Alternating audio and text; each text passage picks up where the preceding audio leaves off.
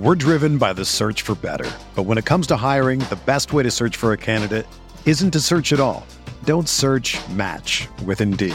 Indeed is your matching and hiring platform with over 350 million global monthly visitors, according to Indeed data, and a matching engine that helps you find quality candidates fast.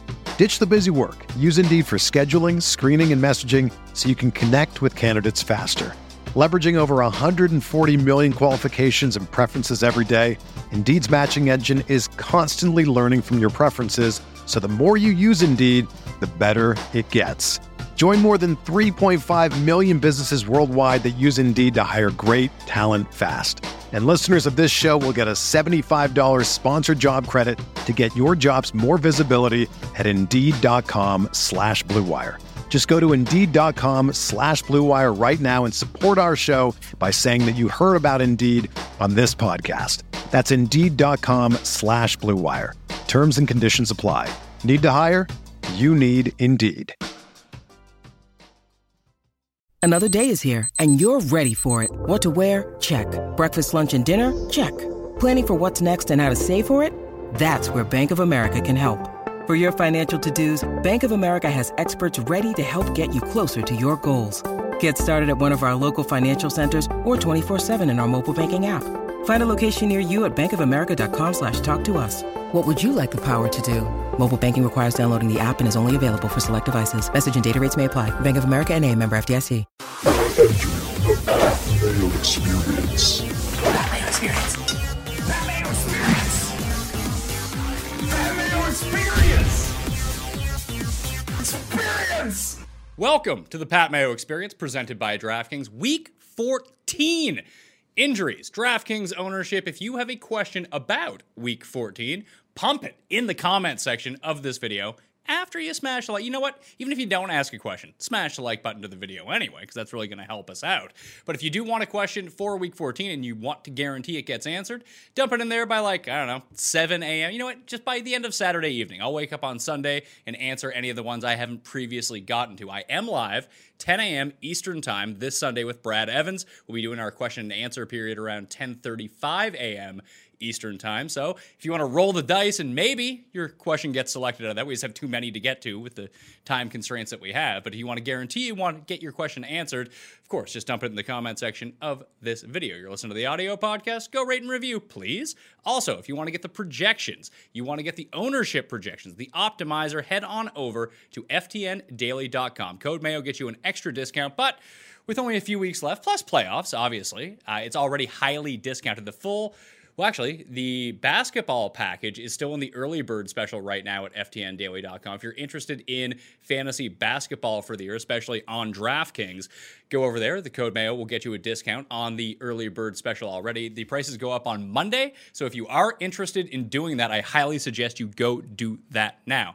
All right? Rankings also in the description. And subscribe to Mayo Media Network. We're on the push to get 20,000 subs by the end of the year. We're at 18,000 right now, so we need 2,000 more of you. And I see you commenting out there, the people that have not subscribed to the channel. So please, it takes like 2 seconds. Help us out, all right? To jump in to the injury report for Week 14, starting off with Houston and Chicago, the early slate of games. David Johnson is in COVID tracing protocol. He is out for Sunday, which means I have elevated Duke Johnson up into the rankings. And again, if you want to see the entire rankings where everyone sits at their position in the rankings and on DKPlaybook.com. Brandon Cooks is likely in. Pharaoh Brown is out, which should mean more routes run and more reps overall in terms of snap share for both Jordan Akins and Daniel Fells, who had seen Pharaoh Brown eat into their production just a little bit because Pharaoh Brown, a notoriously good blocker, been on the field because, the Texans can't block. They need to protect Deshaun Watson. So expect Chicago's defense to move up in the rankings just a little bit too. I don't love them because they really generate very little pressure on the quarterback, but it seems like anyone can generate pressure on the Texans at this point. And you always have to hedge against Deshaun Watson beating said pressure, escaping, and then just going downfield. So it's a tricky situation. They're a number 10 in terms of the defense ranking so far this week. Dallas and Cincinnati, Ezekiel Elliott is dealing with an injury, although he is going to play. I wouldn't expect him to be like 90% of the snaps, though. We'll see some Tony Pollard in this game. Not to say to start Tony Pollard, but temper your expectations a little bit with Ezekiel Elliott this week. Not that you probably have a ton of expectation, although this is the best matchup he's seen in quite some time. On the other side of the ball, it had previously looked like Brandon Allen in his chest injury, which forced him out of week 13, was not going to start at quarterback, but now it looks like he's going to play. So Brandon Allen back under center. Great news, I guess, for the Cowboys defense. And T. Higgins is going to be a game-time decision, trending towards in with his injury right now. But monitor that, because I do like T. Higgins if he ends up going. That's where I wouldn't say the majority, but the vast plurality of the targets from Brandon Allen have been going. So keep an eye on T. Higgins. I think he's playable if he plays, but not as a great option, as like a top 36 option. So he'll make wide receiver 3 status for the week with upside because he's always a good red zone presence. With Brandon Allen, the prop that you should be looking for is the Drew Sample over. Guy loves throwing to Drew Sample, who sucks, but ends up with like 7 targets a week, like 4 catches for 35 yards. If it's anything over, let's say 2.5 receptions over 3 receptions, I would definitely take the over on that. I don't think many people are digging into the Drew Sample market as it pertains to props. On that Sunday show, Brad and I will have our 5 favorite props of the week. I might not do 5, I might do less, depending on how many props that I end up liking. Brad will have his fade 5, though. He's been doing pretty well recently. Kansas City and Miami, Salvon Ahmed and Matt Breida are both out once again. DeAndre Washington may return for this game, but all Myles Gaskin all the time. Let's go. Clyde Edwards-Helaire, likely in, although he was in last week and didn't play.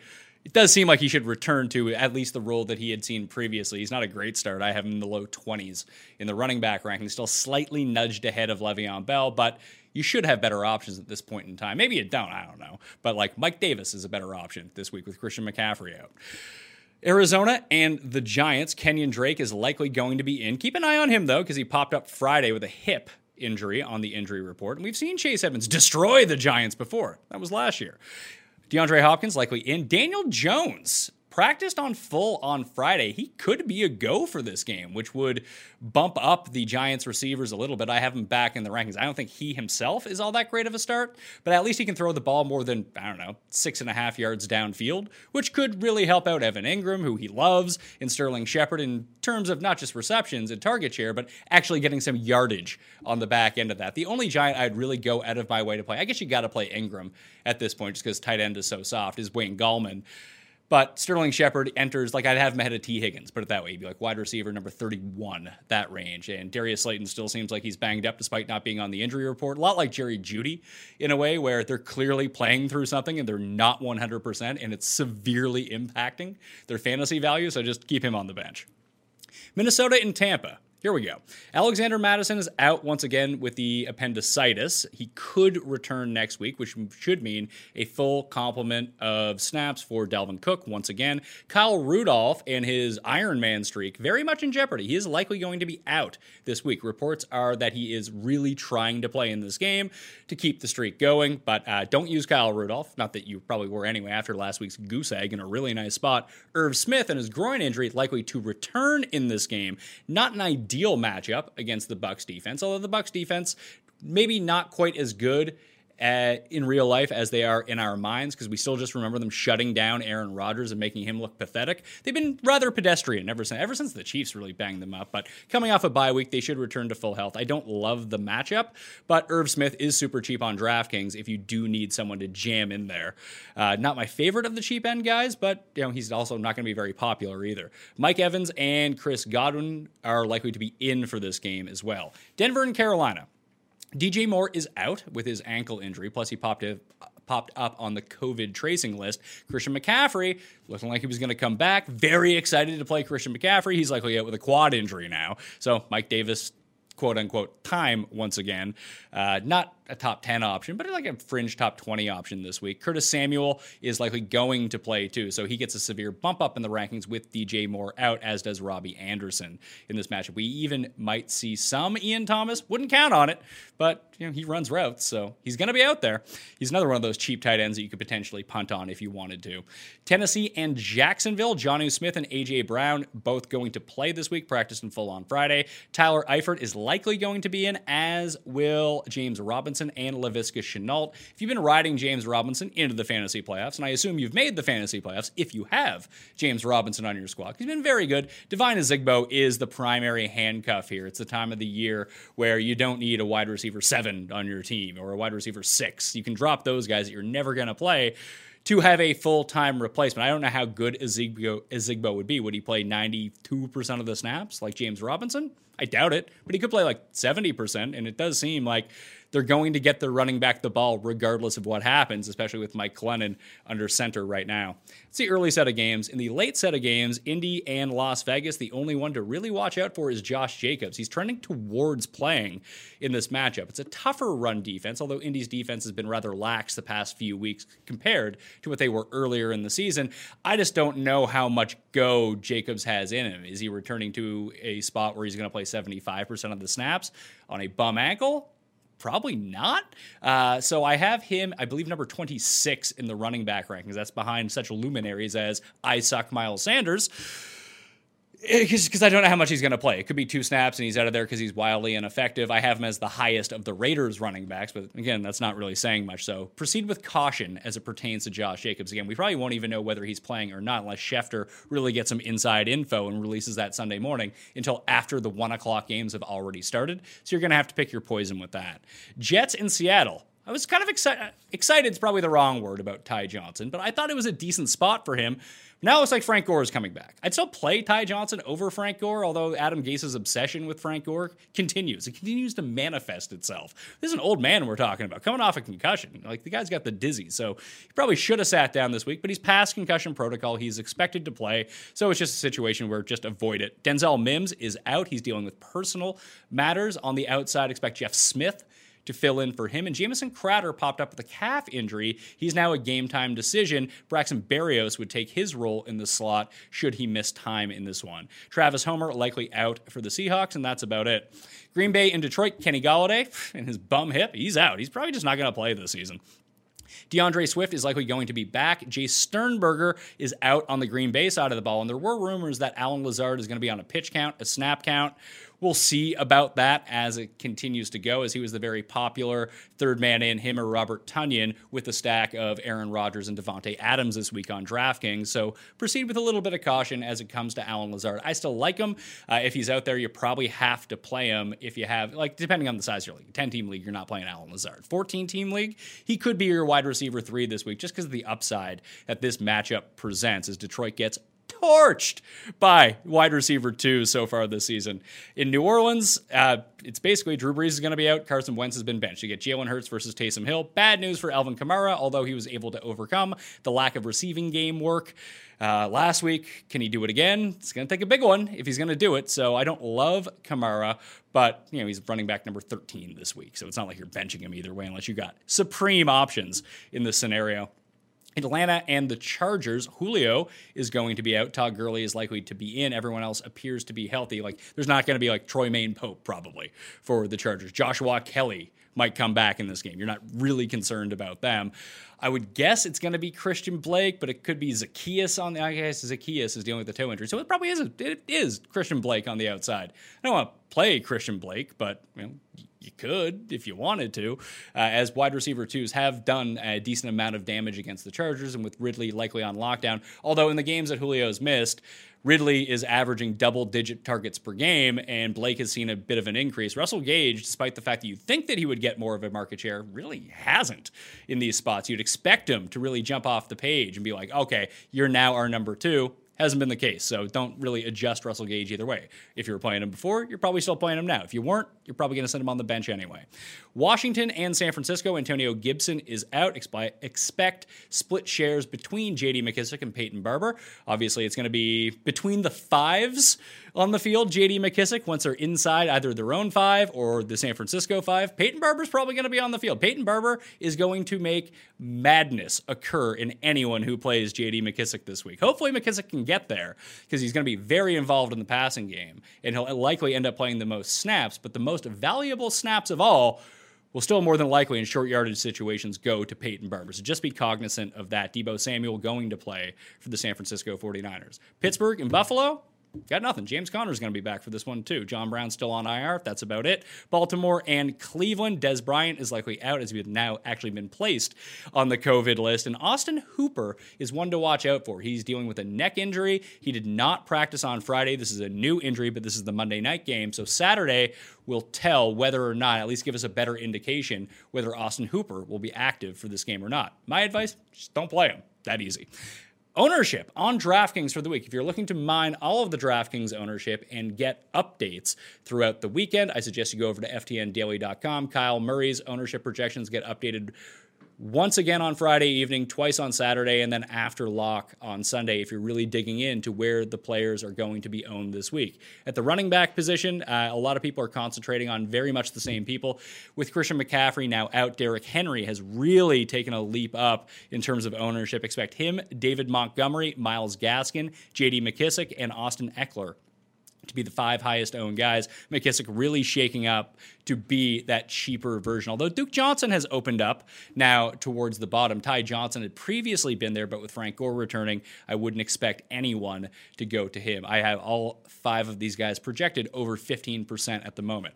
At wide receiver, it's a little bit different. Devontae Adams is likely to be the highest owned player on the slate, which probably should translate into a lot of Aaron Rodgers teams just with that stack if people don't find it too expensive. That's where everyone's going at the top. Him and Keenan Allen in the mid-range. Robbie Anderson and Corey Davis are generating a lot of buzz in that $5,000 and low $6,000 area. And while he's not projected into double digits right now, Brashad Perriman is likely the punt wide receiver with Denzel Mims missing this game and Jamison Crowder banged up, where that's where you're going to save your money this week at $3,900. If you want to fade Brashad Perriman, you can probably do it, although he is a big play threat and he can get there not necessarily all on one play, but with the generated target share that he should receive here, I understand the play a lot. At tight end, one guy above all in double digits, that's Travis Kelce. No one else projects in the double digits. Logan Thomas would be second just because he's so cheap. But right now you're looking at like 7, 8, 9% in terms of overall ownership. So don't be deterred by Logan Thomas. It does appear like people's infatuation with J.D. McKissick and not wanting to have 2 footballs on their team is having people lean towards McKissick over Logan Thomas in a vast amount right now. I have McKissick projected at over double the ownership of Logan Thomas. Quarterback, completely flat. Expect your usuals to be at the very top. Justin Herbert, Patrick Mahomes, Aaron Rodgers, I do think ends up being the highest owned guy, but those 3 should end up being 1, 2, 3 as it comes in this week. And then at defense, it's 2 cheapies. Well, I guess the Seahawks aren't super cheap, but everyone's loving the Cowboys with Brandon Allen under center. Listen, just fade chalk defenses. That's usually the right play. Sometimes they hit. The majority of the time they don't. So if you can just go anywhere else, that's usually a pretty good idea. The Cowboys are $2,400. You could take a shot on the Falcons against Justin Herbert, especially with Herbert very high ownership. That way you can kind of double-edged sword yourself that if the Falcons defense does come through, then it likely means that Justin Herbert has had a very poor game. So I don't love any of these defenses from $2,500 and below. I'd probably stick with the football team at $2,800. That's probably my favorite low-end defense to go to. And if we do go above that, yeah, you could see, the Seahawks are pretty good. I mentioned the Bears earlier. If no one's going to be on them at $3,000 at home, that's not a terrible spot to be in. The Bears, primarily the footballs, maybe the Buccaneers. You don't need to spend a ton on defense to get away from the chalk, so that's the area where I would go.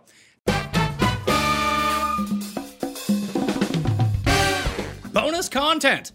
Paul and I will not be reviewing the challenge episode per episode like we've done in previous seasons. We've got a lot going on with football and MMA, and there's still golf going on. Plus, we launched the new network. If you haven't subscribed to Mayo Media Network, please go do that right now. It really helps out. But from time to time, I got my thoughts on the challenge. This was episode 0 and episode 1. Episode 0 was essentially like the preview episode anyway. Paul is behind the glass today, so you're not going to see Paul, but he has his microphone open. Just I want to share my thoughts about the challenge. If you're looking for full recap episodes of the Challenge Double Agents, just subscribe to Mayo Media Network. The Challenge Chronicles podcast team is going to be doing their episode by episode in-depth recap. Plus, they're going to touch on the fantasy scoring as well for the year. If you've joined that league, you might want to go check that out. That's up on the YouTube channel right now, and you can find the links to subscribe to their audio podcast. Same show, but you can either watch it on YouTube or get it in your AirPods as you're walking around and I don't know, walking the dog. I don't know what you people do. You're just sitting at home, don't want to bother anyone else. Put it in, listen to the audio, The Challenge Chronicles. You can search it wherever you download podcasts or hit the description of this video, and you can find the link to the YouTube and all of the places where you can subscribe to their audio podcast, The Challenge Chronicles. Highly recommend it. It was a good show this week. Remember to smash the like button for this video, too. Tell me your MVP of episode 1, because, Paul, I think... that I may have made a mistake not drafting Cam on my fantasy team. You made a mistake? Well, yeah, your captain's out. My captain got eliminated in the first episode. Well, I mean, I have Natalie as well, so like I bet you I have like beaucoup de points, but got absolutely screwed. Rob knew. There was something going on there because he was just like, yeah, I don't think it's going to be a good season for Ashley. Rob always knows. Well, I mean, he ended up we made a bet where I said that CT would go farther than Wes would, and then they both end up in the first elimination, but not really. Did you like the twist at the end? Well, no, because it really worked against me. I was hoping it was going to be guys versus guys because I don't have CT or Wes, and obviously one of the leading men of this season's challenge would have been eliminated. That would have been ideal. Ran real cold that night. Yeah, but you know what you're getting into when you draft Ashley on your team. I mean, if she's going up there against, I mean, there's a lot of good girls in the house this season. It's going to be tough matchups. I feel for the big T's of the world. Like if she gets in there with like Natalie or, I mean, most of the girls are absolute savages this year. So it's a lot of good girl competitions. I don't know about the guys though. Yeah, the women's side might be the strongest it's ever been, especially when you start including like Lolo into that mix. But I think like the big T's, the Nani's, like the rookies that we don't really know anything about, I think they're in a really good spot because everyone seems to be gunning for all the really good people and trying to get them to go head to head with each other and save all the layups for later. So you might get to a situation like last year when somehow like Kyle got to go in against Josh to get his skull to get to the finals, where just no one will, once everyone gets their skull, they're not going to want to go in anymore. It's going to leave all these like scrub players to fight off against each other. They should really be picking them off. That should be the move. I get putting in CT against Wes. Who do you think would have won that if they had to face each other? CT. You think so? Uh-huh. We were talking about Neckbeard West this season. Yeah, West. I'm not impressed. I liked how he was just like, I've won 9 finals, and they show like him like roid raging out from years ago. It's just like, Wes, you're this is not what we're dealt with. This is not the hand we have at this point in time. He also lied about the 9 finals because he has not been in 9 finals, which is awesome. You think Natalie's gonna? Or are we going through this like sequentially? No. We just bring up. We're not spending 3 hours talking about the challenge. Anything you want to bring up, whatever order. Do you think Natalie walks? I think she sticks with Wes.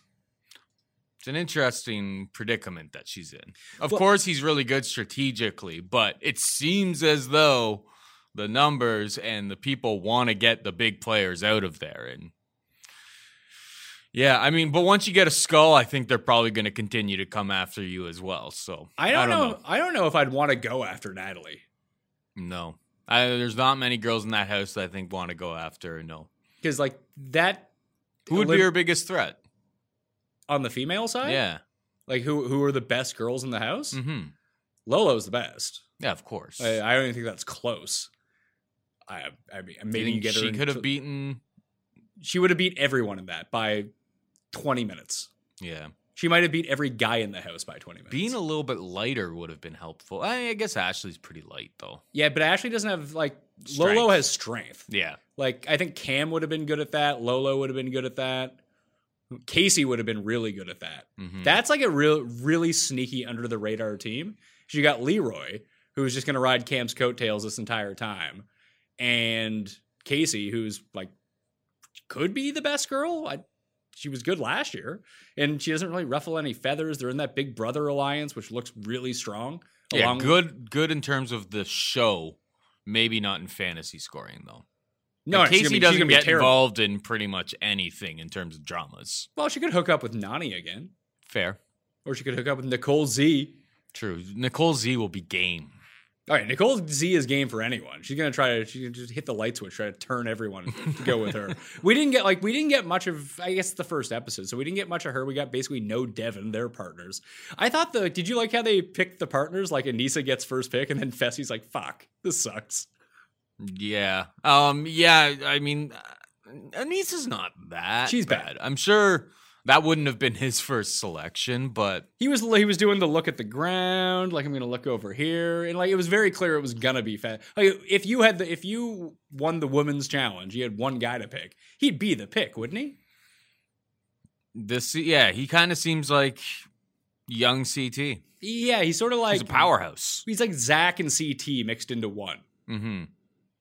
But he's not as much of like an idiot as Zach. Zach gets himself into a lot of trouble. Yeah, that's true. He's a bit more, and we'll see. He was all over that trailer. That's how he ended up on. I watched the Declassified episode before picking my team because it came out on the Monday. It just the entire like this season on trailer is just Fessy. Like it feels like him and Cam are definitely going to the finals. Yeah, but the Cam edit, the way she did this on. I want to say Final Reckoning, whatever it was. Like she set up like the whole house to have like made a huge political move for everything to work into her favor, and it worked. And then they threw a twist at her where it's like, oh no, it's a mercenary team coming in. So she set everything up this time. It completely worked out. And then as it turns out, Wes is not going against CT. They're both, I presume they're both safe. Like I saw them in the trailer for the rest of the season. So I assume CT's not out because his partner lost. It's going to be interesting to see how this all kind of plays out with when they switch teams, how they switch teams. Like I'm very confused by all of that right now. Well, it appears like Natalie can pick whoever she wants as a guy to be her partner. But like to become like the mercenary or the double agent. Well, how does that work? I believe the double agents are the winning team. That's what they're calling them. I don't know let's say Natalie sticks with Wes. What happens to CT? I don't know. Is he just like chilling in the house? Doesn't have to compete or anything? I have no idea. Yeah, I know. I found that all kind of weird. For full disclosure, my car got broken into, so I was like filing a police report while I was watching the episode. So I missed some of the finer details. They stole all my clothes, those assholes. Well, you can get new clothes now. I already got some new clothes and got the window fixed and all of that. They stole an Xbox, a bunch of clothes. Bah humbug, Merry Christmas. Everything's all right, but yeah, I wasn't able. I was, half of my eye was on the screen. The other one was filling out this stupid report. Well, I missed out some of the finer details. I don't know if they kind of explained how people become double agents. I saw the end teaser there, and they're just like, like there was a scene where Kyle was saying that he was a double agent at one point, and Nelson was a double agent. But those guys are idiots, and they might just be saying they will reveal themselves far faster than they should. So CT is going to be a loner. So if this keeps up, so it's a women's elimination, then I'm presuming next week's a men's elimination. If they keep that order, then it's always going to be a male competitor who's like the solo person. So I assume that has to get flipped at some point. Or maybe it's not always individual. I don't think that they're making up the rules as they're going along, but it does seem like, do you think that they end the season in pairs? Maybe like when you win like a challenge, you can like choose to like switch teams or something like that.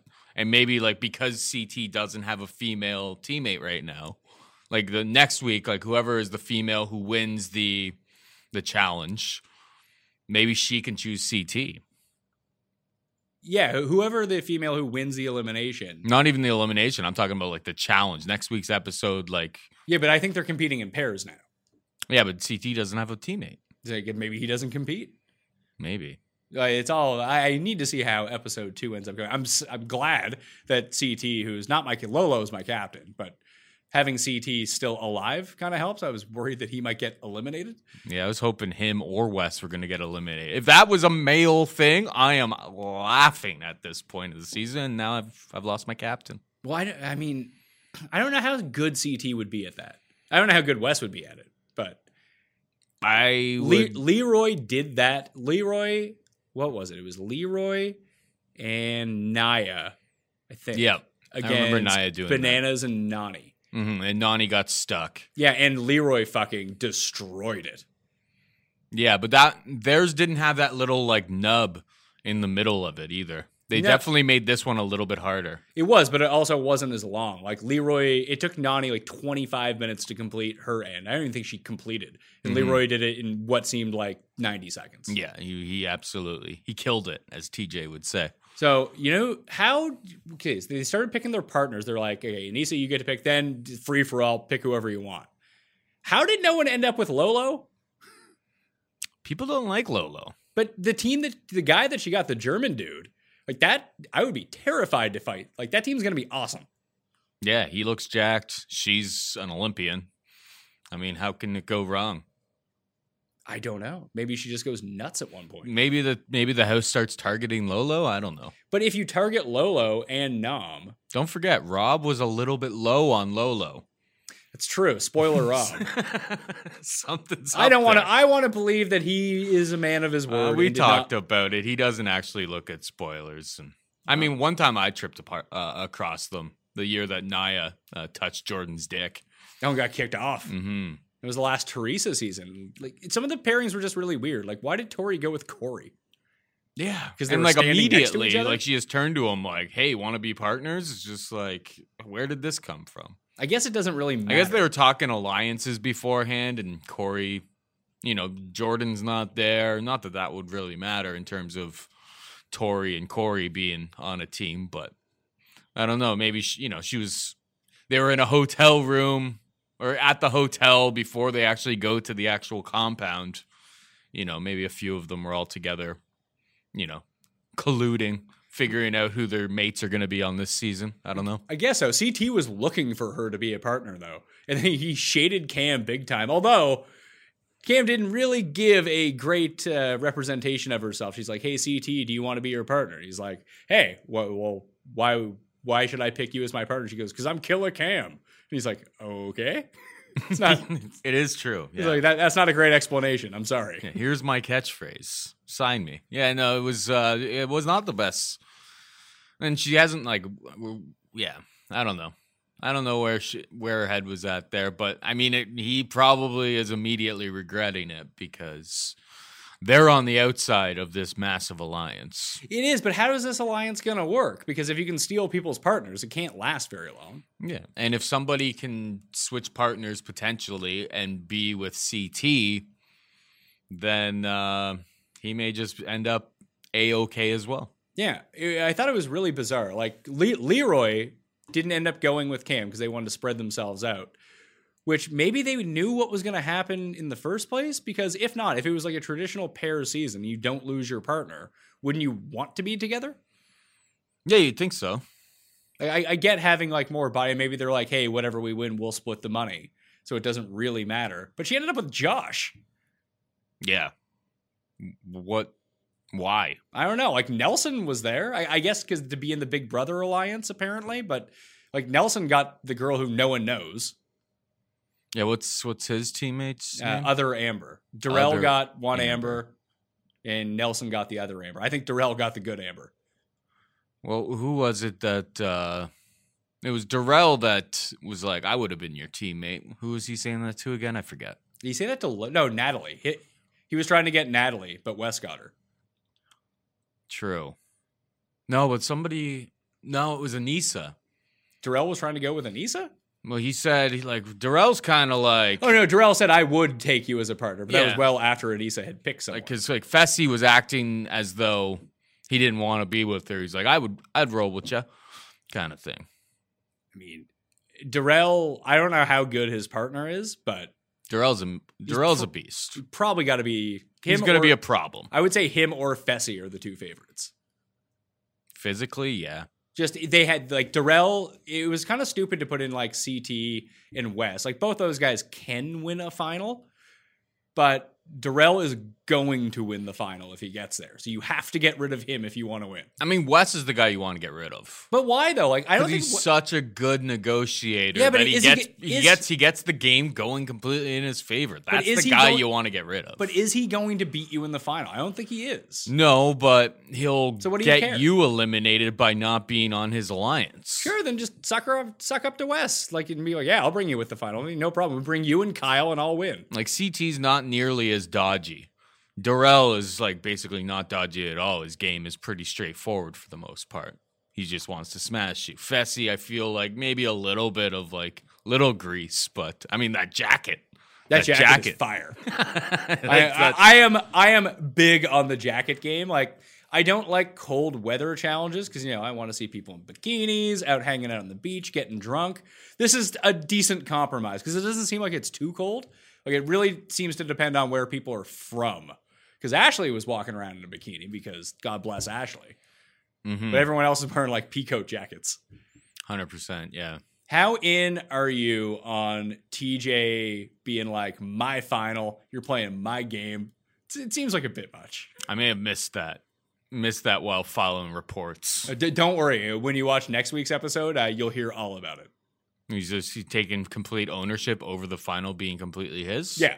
Just the entire game. Like, very clearly, according to TJ, he has set everything up. He has designed the challenges. He's designed the eliminations, which I'm sure he was flown in like 2 days before to film his like secret. I do enjoy the cheesiness that's going on with this season with the secret agent stuff. It really harkens back to a simpler time in the challenge, but maybe they're taking it too seriously. It reminds me of how serious they took the opening of the Duel 2 when everyone was doing the haka, and there was no irony in it whatsoever. TJ is really selling the secret agent stuff with zero irony, which is really making it unintentionally hilarious. Yeah. Is there going to be like massive drinking and partying this year? Like, it didn't really, like that trailer didn't really like, I didn't see that type of stuff all that much. No, but I mean, if everyone's getting tested, you're in a compound in Iceland. Like, get drunk. Whatever. As long as nobody's got coronavirus and you're all in a secure area and nobody from the outside is coming in, I don't see any issue in getting lit. I don't think that people want to get lit on the first night before they know what's going on. Because there might be it looks like that's why the challenge has changed, Pat. I agree. But I think that they knew that there was going to be a challenge like early the next morning. So they were like, yeah. So I think we'll see more of that. They built them a club. So that's true. They were at what? They were at the club. That Joseph guy's just sleeping there. Yeah. Well, he was Big T trying to get in there. When Big T is the strongest part of your team, it's a tough scene. yeah, exactly. There's no way that guy lasts. No. But Big T might last because if it's going to be male. People like Big T. Yeah, and she's Big T's great. Big T's great for TV. People seem to enjoy her. I enjoy her only because she's like the only positive person on the show. Just has a great outlook on everything, really. She's a gentle soul. She's trying to politic. She's trying to compete, but she'll get saved as a layup for later on in the game. Mm-hmm. What elimination can she win? What would the elimination have to be? I mean, yeah, the cast of girls this season is very, very strong. Like, like if she went up against Lolo somehow, like what does she actually not hurt herself facing Lolo in? Maybe she beats like Anissa in like an endurance challenge or something. That could happen. Maybe Nani. I think this team. I don't think Nani's very good. I think this team of Nani and Kyle is super sneaky. No one's ever going to vote them in because no one perceives them as like a big threat whatsoever. Well, on that preseason thing, they were talking about him being the snake. Yeah, but that's Kyle. Yeah, people like Kyle. People don't really trust Kyle. No one trusts Kyle, but they like. There's something to. He's a good hang. Yeah, there's something to the challenge because I forget who I was listening to say it, but the reason that like Big Easy would always stay on all these seasons, just like people liked having Big Easy in the house. They're like, he's not going to win, but we're not going to vote him in because he's huge and he could knock you out potentially. But like he's someone to drink with in the house. Like he's a good time, so might as well keep him. If you're going to be stuck somewhere for like 8 weeks, you might at least want to have 1 or 2 people you enjoy. 100%. And Nani's kind of the same way. Yeah, and they're not bad either. Like, they're not good, but they're not bad. They're right in the middle. So they kind of stay off everyone's radar. Like, they might win an elimination, not necessarily. They might win, like, one of the daily challenges at one point. Maybe they get to pick who they want to go in and sneak in skulls. Mm-hmm. Anyway. Yeah, I can see that. CT should have picked Cam. Yeah, he fucked up. Although, I feel like Cam, the edit that we got of Cam in episode 1 was a lot of Cam. Mm-hmm. That I feel like she's setting up for disappointment here. There's a lot of talk about like Leroy wants to get his first win. Cam is like basically the star of the season so far. That usually doesn't go well for those people. Wes should have picked Cam. Think about the political powerhouse you'd have going there. I don't think that'd be a good team. Why not? I mean, it's just about politics, really. It is, but I think that they play two completely different brands of politics. How so? Well, Wes is just very sneaky about everything, and Cam is kind of more overt about everything. She kind of like bullies people into doing what she wants, and she always gets away with it too. She was the one that did like the backstab or whatever. You know, I get that, but like on everyone, previous seasons, eventually, like everyone has to be in on it if that's going to happen. I don't know. It just feels like Wes wants to play one way, Cam wants to play another way, and neither of them would relent. Like if Wes went and did one thing, Cam would probably just undermine him and go do something different, and vice versa. If you go through the history of seasons with Wes and his partners, he usually finds someone who will just be agreeable. Yes, and him. Cam would not like be. D from previous seasons. D just listened to everything Wes told her to do, and it worked out for D, obviously, in the long term. I think Natalie is kind of the same. Good athlete, tons of potential to win like eliminations and all of that type of stuff. But, very agreeable. I don't think she's going to like, when Wes has a suggestion of how they should politically stand in certain situations, I think she'll just be agreeable because he's the veteran in this game. Yeah, I agree. I think Natalie's a better partner for him than someone like Cam would be too strong. But Too strong of a mind for Wes. Wes wants to be able to be the boss in the partnership. Yeah, and maybe that's why CT didn't go with Cam either. Yep. Just because He's likes the opposite. Well, CT likes to lay low. Yeah, he wants to lay low, so he has Ashley. He picked Ashley because Ashley is not going to lay low. She'll do all the dirty work politics for him.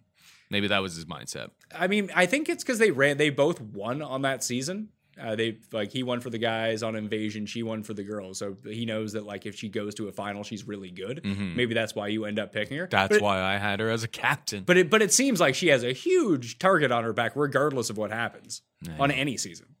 Bullshit. I mean, she needed, it was stupid of me to do it. Like, she needs Kara and Paulie around. If she has Kara and Paulie around, that's big. Those are two allies pretty much year in and year out. Yeah, but like Cam's usually her ally. Not this season. Well, Cam's in with the Big Brother people. The Big Brother people are real boring, by the way. Yeah. Except for Josh, who's the worst of them. But I find did Josh do much in that episode? No, he didn't even have like a crying episode. I didn't notice anything really. I turned to my wife when we were watching it, and I was like, I can't believe I like Josh now. Paulie came from Big Brother, didn't he? Yeah, now he's like not on the show anymore. Why not? I don't know. But he should be.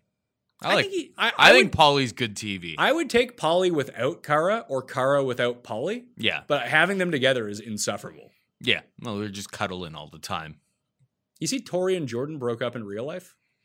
I did see that. I was kind of surprised. Now, I did, on my Instagram, it popped up that there was a picture of like someone from far away took it of Tori vacationing with... Who? Fessy. Oh, then that's what happens. Pat's looking at spoilers. Well, it's already after the season started. I know. It just popped up. But you know what's going to happen on this season then now? Well, do I? Or is this kind of maybe they both go to the final? I bet you it happens on this season. Maybe that's who he's banging on the show. Maybe. I'm surprised no one took Nelson. We didn't even see anything. He didn't even get like to mispronounce a word. Nelson's a good competitor. I know. Pretty underrated. But the problem with he makes real boneheaded decisions. Yeah, well, he's an idiot. Yeah. But he's a friendly idiot. Yeah, that's true. And not always a friendly idiot, though. He can be an asshole. Yeah, well, sometimes he drinks too much. When he drinks too much, he can be a big-time dickhead. But I think his heart is in the right place. I mean, we've all been there before. Maybe not all of us, but I've been there before. Heart's in the right place, but sometimes it just doesn't come out the right way. So besides Lolo and Nam, any rookies stand out? Leo Rush? Well, Natalie. Oh, yeah, Natalie. Yeah, Natalie would be the one, wouldn't she? I mean, she just beat a 2-time champion. Yeah, Ashley's not great at physical eliminations. Ashley's not too bad. I don't think Ashley has ever won a physical elimination. No, she wins she puzzles. She didn't even do that bad. It's not like it was a complete blowout, but Man, the one that got away. My season's already over. I'm I trying should to have see- made 2 lineups since there was the Pat Mayo League and the Paul Shag League. I should have made another one without Ashley as my captain. Yeah, I'm looking at your team right now. You had Ashley as the captain. She only scored 22 points, too. She didn't Yeah. have like a freak out episode. Absolute dust. But you have Anissa, Fessy, Josh, Lolo, and Natalie. We have very similar players. Yeah, except you. How'd you end up on Anissa? It's just what I had left. Okay. I mean, like if you looked at the pricing, the $140. I think I had $140 left. Anissa's $130. And it's just like, nope. Like there was nobody I wanted to do. I actually took Gabby in that spot because I saw her making out with Fessy. In the trailer. I saw the Fessy was Anissa's partner, so I was just like, well, might as well double stack that. But Yeah. then, like, the first opportunity Fessy has to find himself a new teammate, he's bouncing. Oh, of course. Or if one of the strong girls ends up winning, they'll just replace Anissa on that team and team up with Fessy. Mm-hmm. So I have CT, Fessy, Gabby, who actually scored a decent amount of points. Josh Martinez, Nani, and Lolo as my team captain. Nice. I need more. Her attire is out of this world. Lolo's? I don't know. It's like she's somehow combined like late 80s and late 90s into one, and that's how she's currently dressing. Interesting. I can't really envision it right now. Like she was wearing these jeans with a bunch of holes in them, but they were like really baggy jeans at the same time. It was just like, I don't know where this fashion sense is coming. I've never seen anyone dress like this outside of like a music video. I'm just searching Lolo Jones, the challenge, to see if there's any recent photos. It's probably just her steamrolling up that hill. I'm just trying to see if there's any recent photos of Lolo here. I don't really know what you mean. All right, well, I wasn't looking too close. You're the fashion expert here, Pat. It's true. I barely have clothes. Yeah, you have no clothes left. Yeah, barely. I'm naked. That's why I'm not on screen right now. Yeah. Paul only has his thongs left, and that's what he's currently wearing behind the camera. Anyway, any final thoughts on this? No, not really. I mean, I'm looking forward to the season. I really want to see how the double agents works out, it's going to be interesting to see how it all plays out. Because are they already double agents and I don't even know? I hope that they establish the rules within the next episode or two, and they stick with it. I hate when here are the rules, but no, in episode 11 we're changing the rules. I hate that. Just like stick to it. Maybe Or in they the final it's like an individual final. I'm good with that. So you get one guy and one woman winner. But like if the whole premise is like you can switch teams if you win elimination, I'm good with that. But then don't like lock the teams at one point. Yeah, 100%. Because that'd be stupid. That would be very stupid. All right. That'll do it. Pat Mayo Experience, The Challenge. You want the full recap? Check out the Challenge Chronicles podcast on their podcast feeds for audio or for video, which is actually just audio. But you can listen to it on the Mayo Media Network YouTube channel. Please rate, review, and subscribe. Smash the like button to this episode. I just wanted to talk the challenge. So there it was. Hit me with your MVP of episode 1 in the comment section too, all right? I will be back periodically doing these. Maybe Paul jumping in when he's not like distracted watching something else. And maybe I'll even jump on the Challenge Chronicles with Devin, Trace, and Rob from time to time. Not every week, but when I got something to say about the challenge, I will pop up and talk about the challenge. That's my guarantee to you out there, all right? I'm Pat Mayo. Thanks for watching. I'll see you next time. Pat Mayo Experience! Experience! This is the story of the one. As a maintenance engineer, he hears things differently. To the untrained ear, everything on his shop floor might sound fine, but he can hear gears grinding or a belt slipping. So he steps in to fix the problem at hand before it gets out of hand. And he knows Grainger's got the right product he needs to get the job done, which is music to his ears. Call, click Grainger.com, or just stop by. Grainger, for the ones who get it done.